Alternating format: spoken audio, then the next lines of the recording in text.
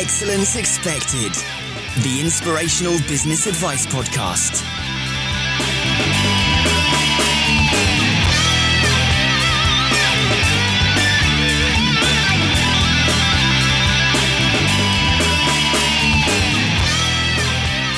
Hey guys, welcome to another episode of Excellence Expected with me from the centre of London, Mr. Mark Asquith. Now, focus. Do you struggle with that? I know I do. I'm kind of the typical entrepreneur. You know, I get the shiny object syndrome. I get so many ideas. It's a classic cliche, you know, having the ideas is not the problem. Executing on them is the issue.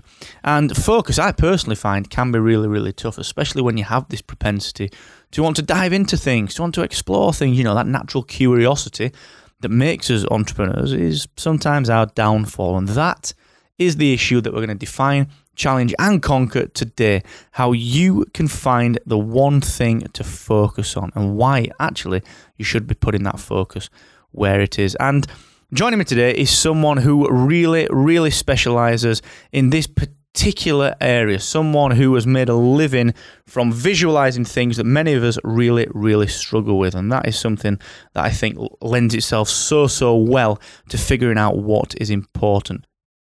Welcome to the show from Lemonly, Mr. John Meyer. How are you doing, sir? I'm great, Mark. How are you today? Completely terrible at pronouncing your name. This is, for you guys listening, what you'll not appreciate is that that's probably the third time that I've had to say that, because I keep saying John Mayer. And we were talking in the pre-interview chatter about you having to compete with a certain musician for SEO. What's that all about? I know you. Yeah, I know you type in John Meyer and Google will say, "Hey, did you mean John Mayer?" And I say, "Hey, Google, I know how to spell my name." There's a difference between an E and an A. So as I was mentioning to you, Mark, if you use the T, I'm not like super hung up on my middle name, but if you use John T. Meyer, you'll find my blog and my Twitter and Facebook and all those things. So yeah, if you're in the battle of me, if your name is John Smith or, you know, Mark Jackson or something like that, then maybe using one letter can change your outlook. And you've also got that kind of cool James T. Kirk thing going on with that as well. Yeah, exactly. It's starting to work. I love it. So what is it you do, sir? Tell us a little bit about you. Tell us a little bit about Lemonly. Give us the down low. Yeah, sure. So about 4.5 years ago, my co-founder Amy and I started a little company called Lemonly.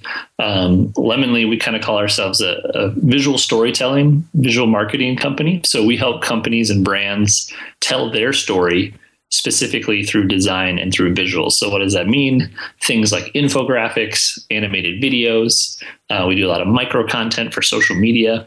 We believe that, you know, humans are wired to be kind of visual creatures, and that's the best way to not only remember information, but to capture attention. And we're all trying to fight for attention and like you said, focus in today's world. So that's kind of the heart of what Lemonly does. So we do that with we don't really have a specific industry. We're kind of all over the map. We work with Marriott and Major League Baseball and Netflix and Lego and the United Nations and Salesforce. So some nonprofits, some sports teams, some Fortune 500s, a little bit of everything. So we're based in Sioux Falls, South Dakota. I'm pretty sure probably your first guest ever from South Dakota.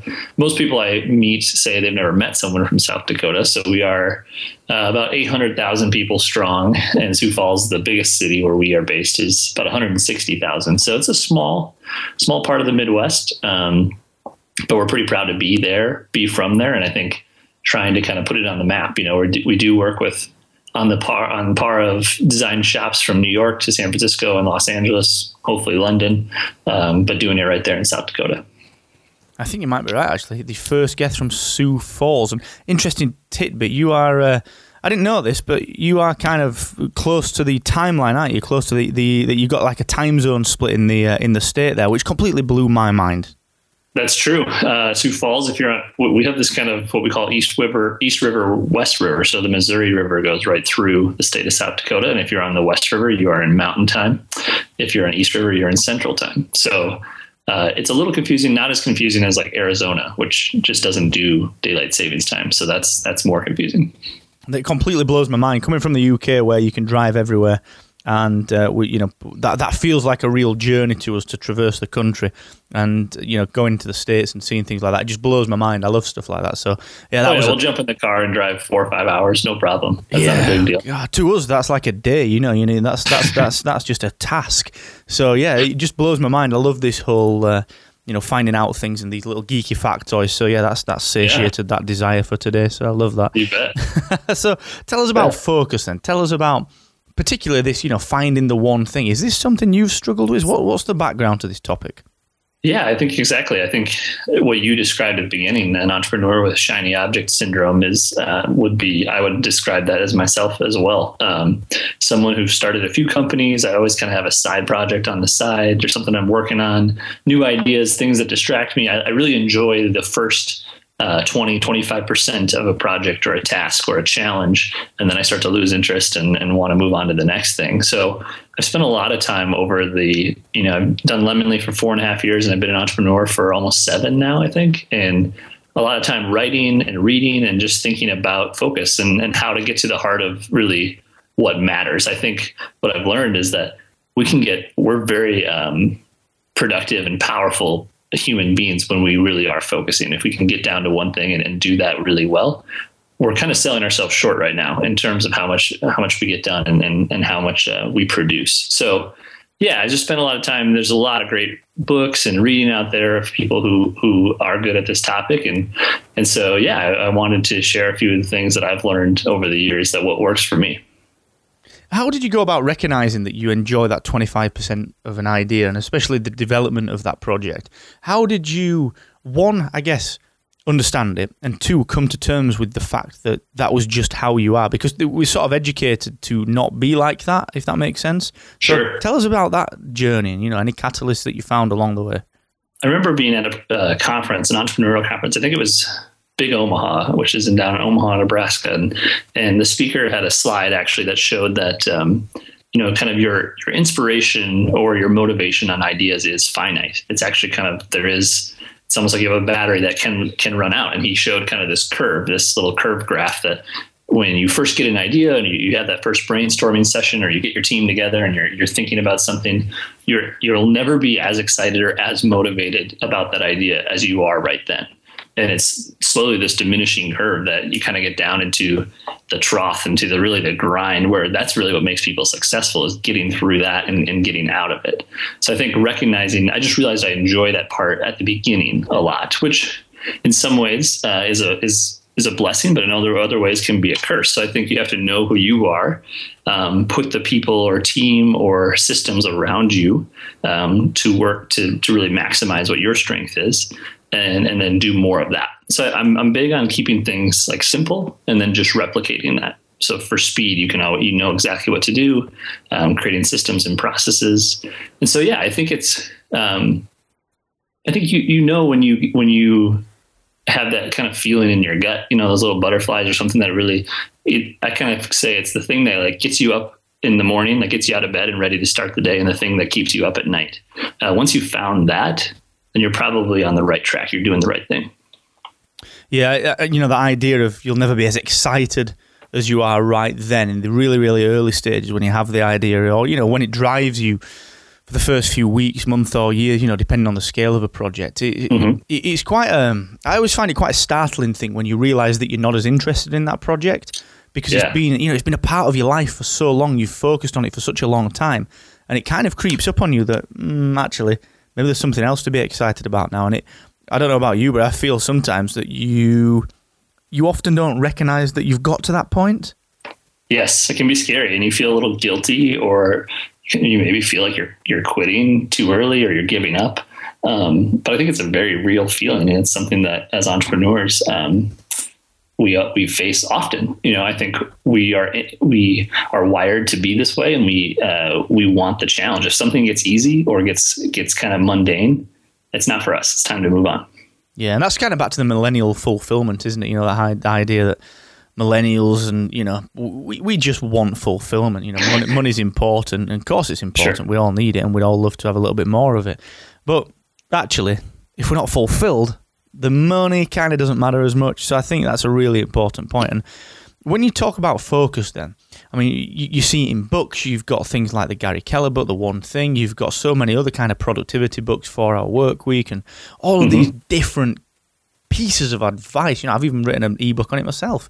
And sure. How do you define what makes focus for you? And what I mean by that is that we can all focus on different things at different times, and we all work in different ways. So some people work well with the 25 minutes sort of Pomodoro technique, and some people just work with booking massive slots of time out.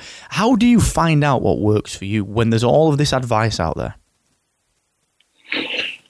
Well, you got to experiment, I think. You got to try. You just mentioned a couple good ones, kind of getting things done. You mentioned Pomodoro, 4 Hour Work Week. And I think what I've found is when you make it your own, then it works. So when you create your own little system, or you tinker with someone else's, or you kind of evolve an existing technique, you have to make it work for you. And you'll know when it does, because when it starts feeling like it's helping you and not, it shouldn't, like your system or your productivity platform, whatever you want to call it, if it's feeling like a task or a chore, then it's probably not right. So I think when it feels like it's actually aiding you and becomes a little bit more of a habit and kind of second nature, then you've probably found the right way. But I think tweaking and customizing for you is important. So if that means a little notebook next to your bed, if that means a sticky note on your bathroom when you brush your teeth, if that means an app or a website, thinking about how you live your life and how your daily routine can kind of plug in to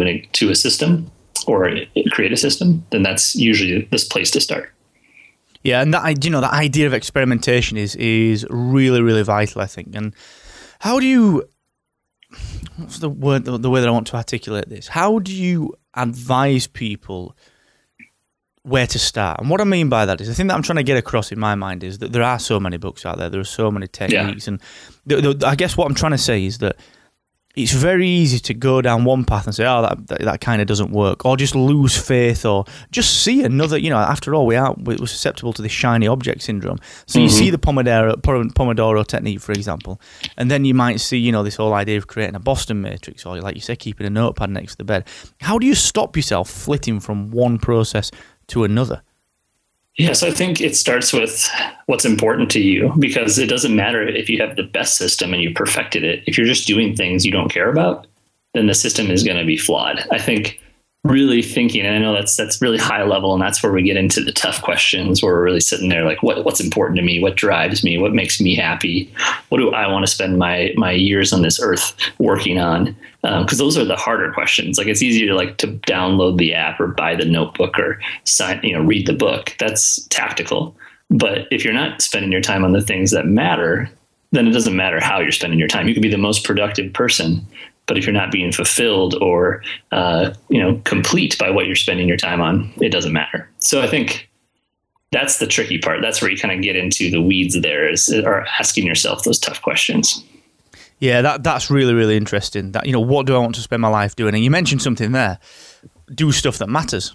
Do stuff that matters. And I struggle like hell with that, man. I really, really struggle. And understanding that what matters only can be defined by you, right? So I think when we say do stuff that matters, then there's the pressure of, well, geez, I gotta change the world. I gotta save lives. I gotta, we make infographics at Lemonly.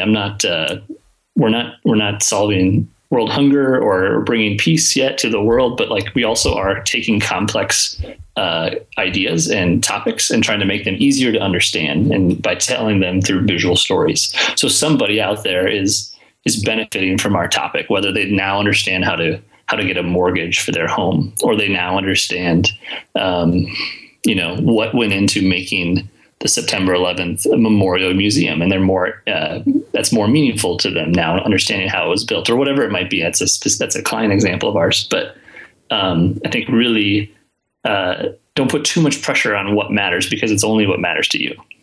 It is a really, really good point, man. Like I say, I really suck at that. I suck at it. I'm like, ooh, a new social media tool. It really matters if I spend half a day setting this up. That is completely pointless. And we've all been there, haven't we?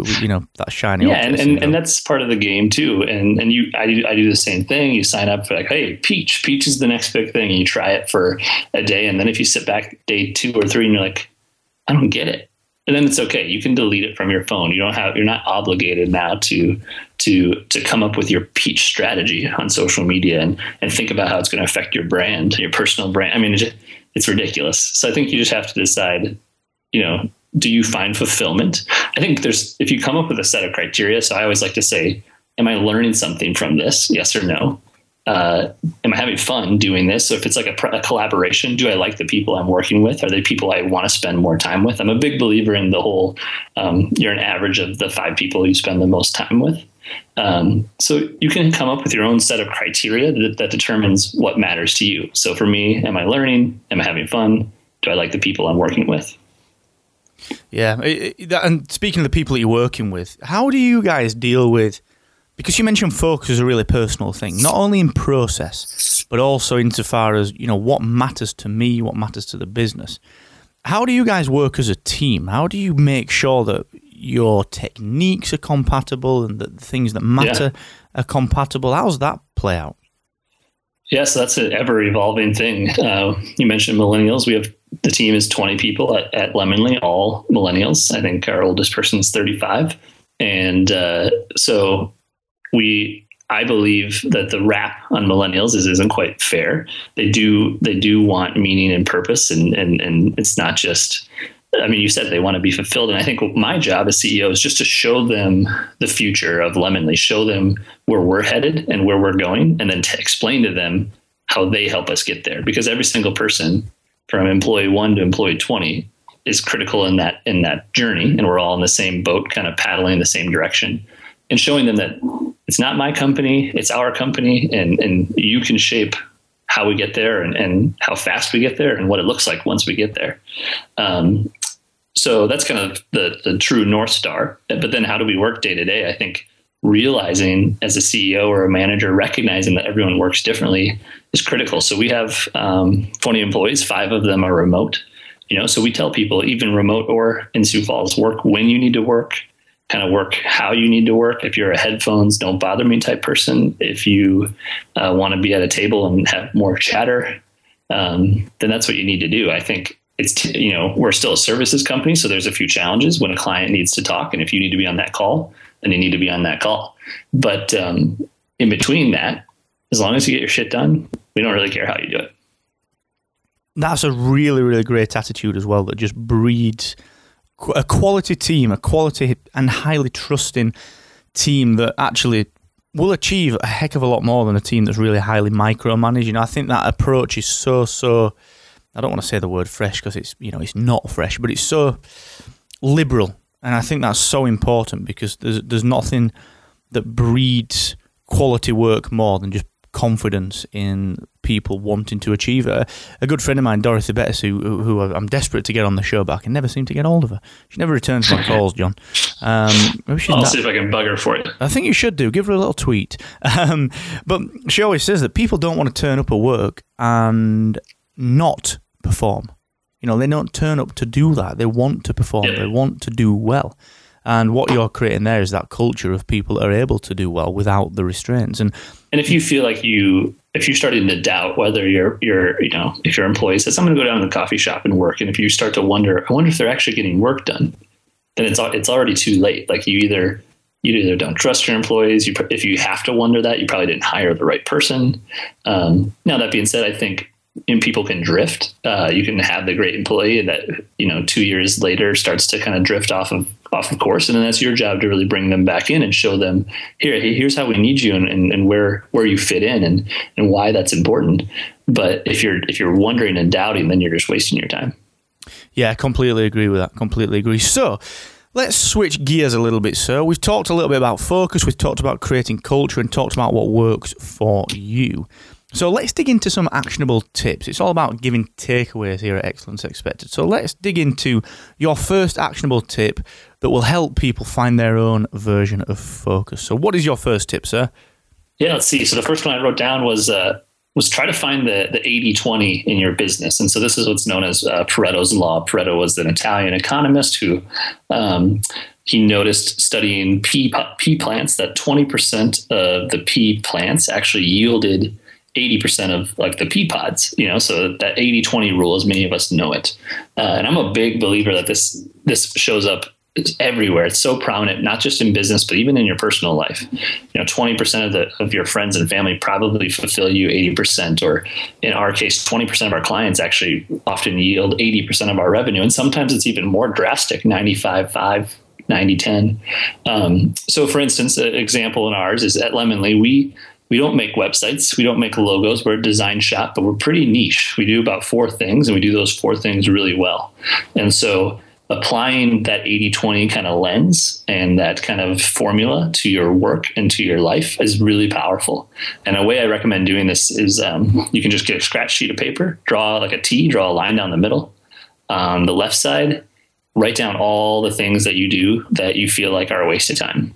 So setting up a new social media site, or reading, spending a half hour looking at Instagram. And then on the 20 side, on the right side of that column, write down the 20, like the high value, the 20% of things that you do that really move the needle, that make your business better, that make your life more fulfilled. And you sit down there, you write that, and you step back and you look at that list. And probably what you're going to see is a lot of shit on the left side and a handful of really important things on the right side. And that's just, that visual alone will give you an example of where you should be spending your time. Yeah, I love that. It's really important to document that. And, regardless of what, it sounds weird this, but you've got to be really honest with yourself, regardless of what you think of a task, or think of an option, or think of something that you need to get done or want to get done. You've got to be so honest with yourself.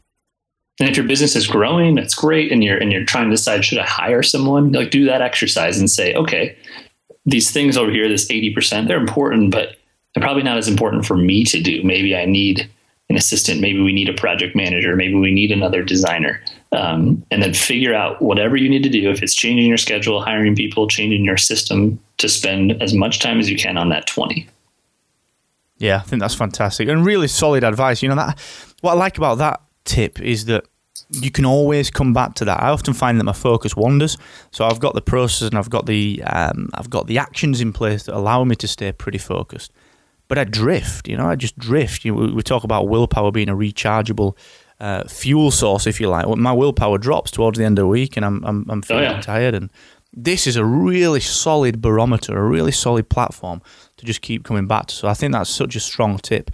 Let's shift into actionable tip number 2, please, sir. This one looks very intriguing. Yeah, it's a good segue. My tip is that you can spend 20 minutes of your day that'll save you 2 hours. So what I mean is, if you spend 20 minutes planning your day, I believe that you can actually save 2 hours. So, we all wish that we had more than 24 hours in a day, unless you can play God or somehow change the force of gravity. I don't think you can make that happen. So you have to maximize your 24 as best as you can. So when I mentioned kind of creating your own system, I did this about, it's almost 4 years ago now. I call it my 8 for the day. And so every morning I sit down, I have a little notebook, and I write down the 8 things I want to get done that day. And so the reason 8 is, if we are, most of us entrepreneurs are doing more, but in theory, working an 8-hour day, I feel like I should be able to get 8 things done, right? 1 thing per hour. If I'm not doing that, then I'm probably not doing the right things. And so I actually make 6 professional tasks, and I make 2 personal tasks. So it still includes things like, cook dinner for my wife, or go for a run, or about 9 weeks ago, I became a father. So maybe it's spending time with my daughter, or going on a walk with her, whatever it might be. I plan those out. I write them out Monday through Friday, 6 professional, 2 personal. On Saturday, I flip that ratio, try to keep a little work-life balance. And on Sunday, just give myself a break, a rest from list, because list can be a little overwhelming too. So you can do this at night before you go to bed. You can do this in the morning before you jump in the shower. What I recommend is just writing it down. You can use an app. I'm pretty partial to a pen and paper, because I really find a lot of value in physically writing it down, the connection it makes between kind of my pen and my hand and my brain. But that's my little tip. And I have an article about it that I wrote for Entrepreneur magazine that I can share. But I found it really powerful. Today I did it for, let's see what my notebook says here, the 870th time. And so actually, I'm kind of a data nerd, so I track this and enter it into a spreadsheet. And what I've learned actually is that so Mondays are my least productive day, and Thursdays are my most productive day. So I don't get 8 done every day. I'm human. Sometimes a client calls, you got to put out a fire, or something changes. You just don't get it all done. But what I've learned by tracking that data is I started to adjust my schedule. So on Mondays, I love to do things like this, do an interview, have some meetings, because you come back from the weekend, you're checking your inbox, you're a little bit slower to the grind.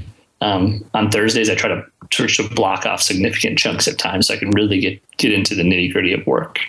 And so however you choose to do it, you don't have to do 8 for the day, but if you want to, I actually made a notebook. You can find it at 8fortheday.com, but just make your own system to plan. Spend at least 10 minutes, 5 minutes even, to just plan out your day. I love that. 8 for the day. I really like that. We'll get that in the show notes as well, guys. Don't worry too much about missing that one. It will be there in the show notes, so do not fret. I love that. And congratulations on the new arrival. How's the sleep? Yes. Are you getting much of it? We're doing okay. She sleeps really well once she gets to sleep. So the challenge is getting her down. She's kind of she's a night owl like her dad, I guess. That's fantastic. Yeah, must be such a change of pace for you. How did you find when she came along? Well, tell me about the 8 for the day. Did that change at all? Oh yeah, I think certainly the things on the list have changed. Definitely. So I think I'm still figuring that out. I think I used to always feel a little guilty, writing or blogging or talking about productivity, especially to someone who is not just an entrepreneur and someone who wants to improve individually, but also a husband or a wife, a mother or a father, because I didn't have that piece yet. So now I have that piece to my puzzle, and I'm still trying to figure it out. But so far, so good. She's been a really good baby, and certainly a blessing in our life. So it definitely makes getting those things done quicker, coming home, more valuable, and provides a little bit more meaning to your work, which is really rewarding. That's fantastic. Well, congratulations again. That's amazing news. Really, really is. Thanks, Mark. No, it's a pleasure. Let's dig into the third and final actionable tip, sir. Let's see what the last on the list is. Yeah, this is probably one of those kind of gut check questions. So nothing that you can, not really a tip to do, but it's to determine your business's unfair advantage. So if you're an entrepreneur or even just in life, what's your unfair advantage as in terms of your strengths, your characteristics, what you're good at, your passion? I think everyone has one, your unfair advantage, at least one. And I think, investors, I hear from some of the smartest investors I know, that's the best question they'll ask entrepreneurs before they invest is, what's your business's unfair advantage? Why are you going to win in the end? And kind of like the 80-20, tying them all back together. Once you know what that is, find out how to replicate that as much as possible. So for instance, I used to think, well, we're a design shop at Lemonly. We have the best designers. That can be tough. For one, there's amazing designers everywhere, and there's new ones not being made, I guess, not in a factory, but coming out of school. People are always working. There's always great designers coming up. So it's a little bit, and also it's a little bit more subjective, right? It's art. Someone might really love our style and someone may not. So what we've tried to actually make as our unfair advantage at Lemonly is being from South Dakota, because that's unique and strange about us. And so we like to say we play our Midwest card pretty hard. So when you sign up to be a client of Lemonly, we send you lemon bars in the mail with a letter saying, welcome to the team. We're excited to be a partner of yours. When you finish your infographic or your project, the designer who worked on it actually handwrites a thank you note and sends it to you saying, thanks for working with us. I loved working on this project. So we're trying to do the things that don't scale and kind of spread our Midwest hospitality, and so that they feel like working with Lemonly they're not just great at what they do, but it's truly a pleasure and it really is enjoyable. So for us, we feel like that's our unfair advantage, but I think every business has one. You just got to figure out what it is. I love the idea of doing the things that don't scale, because that's where you get real customer loyalty. That's what it's about. I think that's such a nice touch with the design sending the handwritten note out. And just a real kind of side note on that one. And it's kind of back to the 80-20 rule, but it sort of ties in with that cultural thing as well. When you do these things like these handwritten notes, these things that don't scale, does that have the impact that you would expect on your client retention, on the repeat work that you get? Is there a direct correlation between those things? I strongly believe it does. We've gotten a lot better at, I think this is the thing a lot of companies kind of falter in at the beginning, actually just following up and just saying, how did we do? How can we do better? And getting feedback. I used to, like, at the very end of the year, around Christmas, the holidays come along, you think, oh shit, I should probably check in. And all of a sudden you email all of your clients and say, well, you filled out this survey. And some of them might have worked with us back in April or March. And so now we've really improved that part of the Lemonly experience. So right afterward, we say, how can we do better? And the most common feedback we get is, I just love the personal touch. I love that I know I have one point of contact on my project. I loved working with Amy. I loved working with Becca. My project manager. It was great. And so I haven't determined the ROI of our thank you cards yet, but I strongly believe that it works. And for me, it's the fact that it doesn't scale that I believe in it, right? So that we're not going to get a robot to write our thank you notes. We're not going to try to automate it. We're going to do it because it takes time, and because it takes time is why I think it's going to work. I love that. It's another big lesson to be learned there, guys. Do take that on board. Really important. John, that has been such a good interview. I've really, really enjoyed that. And it's nice to talk about productivity with someone that has been through some of the same challenges that I've had and also kind of come out of them differently. I think that's been such a fun chat, and I've learned a lot from that myself. So thanks so much for doing that, John. Really, really thanks for appreciate having me. Yeah, and I think the thing to remember is that you never really master it, which if you're kind of into the topic of productivity and focus is a little bit disheartening, but that's kind of a blessing and a curse. Is you want to get better and you always want to level up, and every year some new challenges, new goals and resolutions, and you're never perfect, which can be frustrating, but also that's the point, because it's the journey, right? And not the destination. It's the process of improving that makes it worth it. Yeah, and that's why we're all entrepreneurs as well. It's in our DNA, really, isn't it? So yeah, I think that's a really great point as well. And John, we're going to stick a pin in that right there. So we're just coming up to a really, really good, solid time. So just before we do wrap it, where's the best place for people to connect with you online? Yeah, I like Twitter a lot, so I'm quick to respond at John T. Meyer on Twitter, or you can use that same johntmeyer.com and then find me, fill out my contact form, or email me. And if you want to see some of our work, check out Lemonly, lemonly.com. You can look at the infographics. Check it out, guys. Please check it out. You'll be very pleasantly surprised, and we'll get the link in as well from earlier on about the productivity tools and so on and so forth.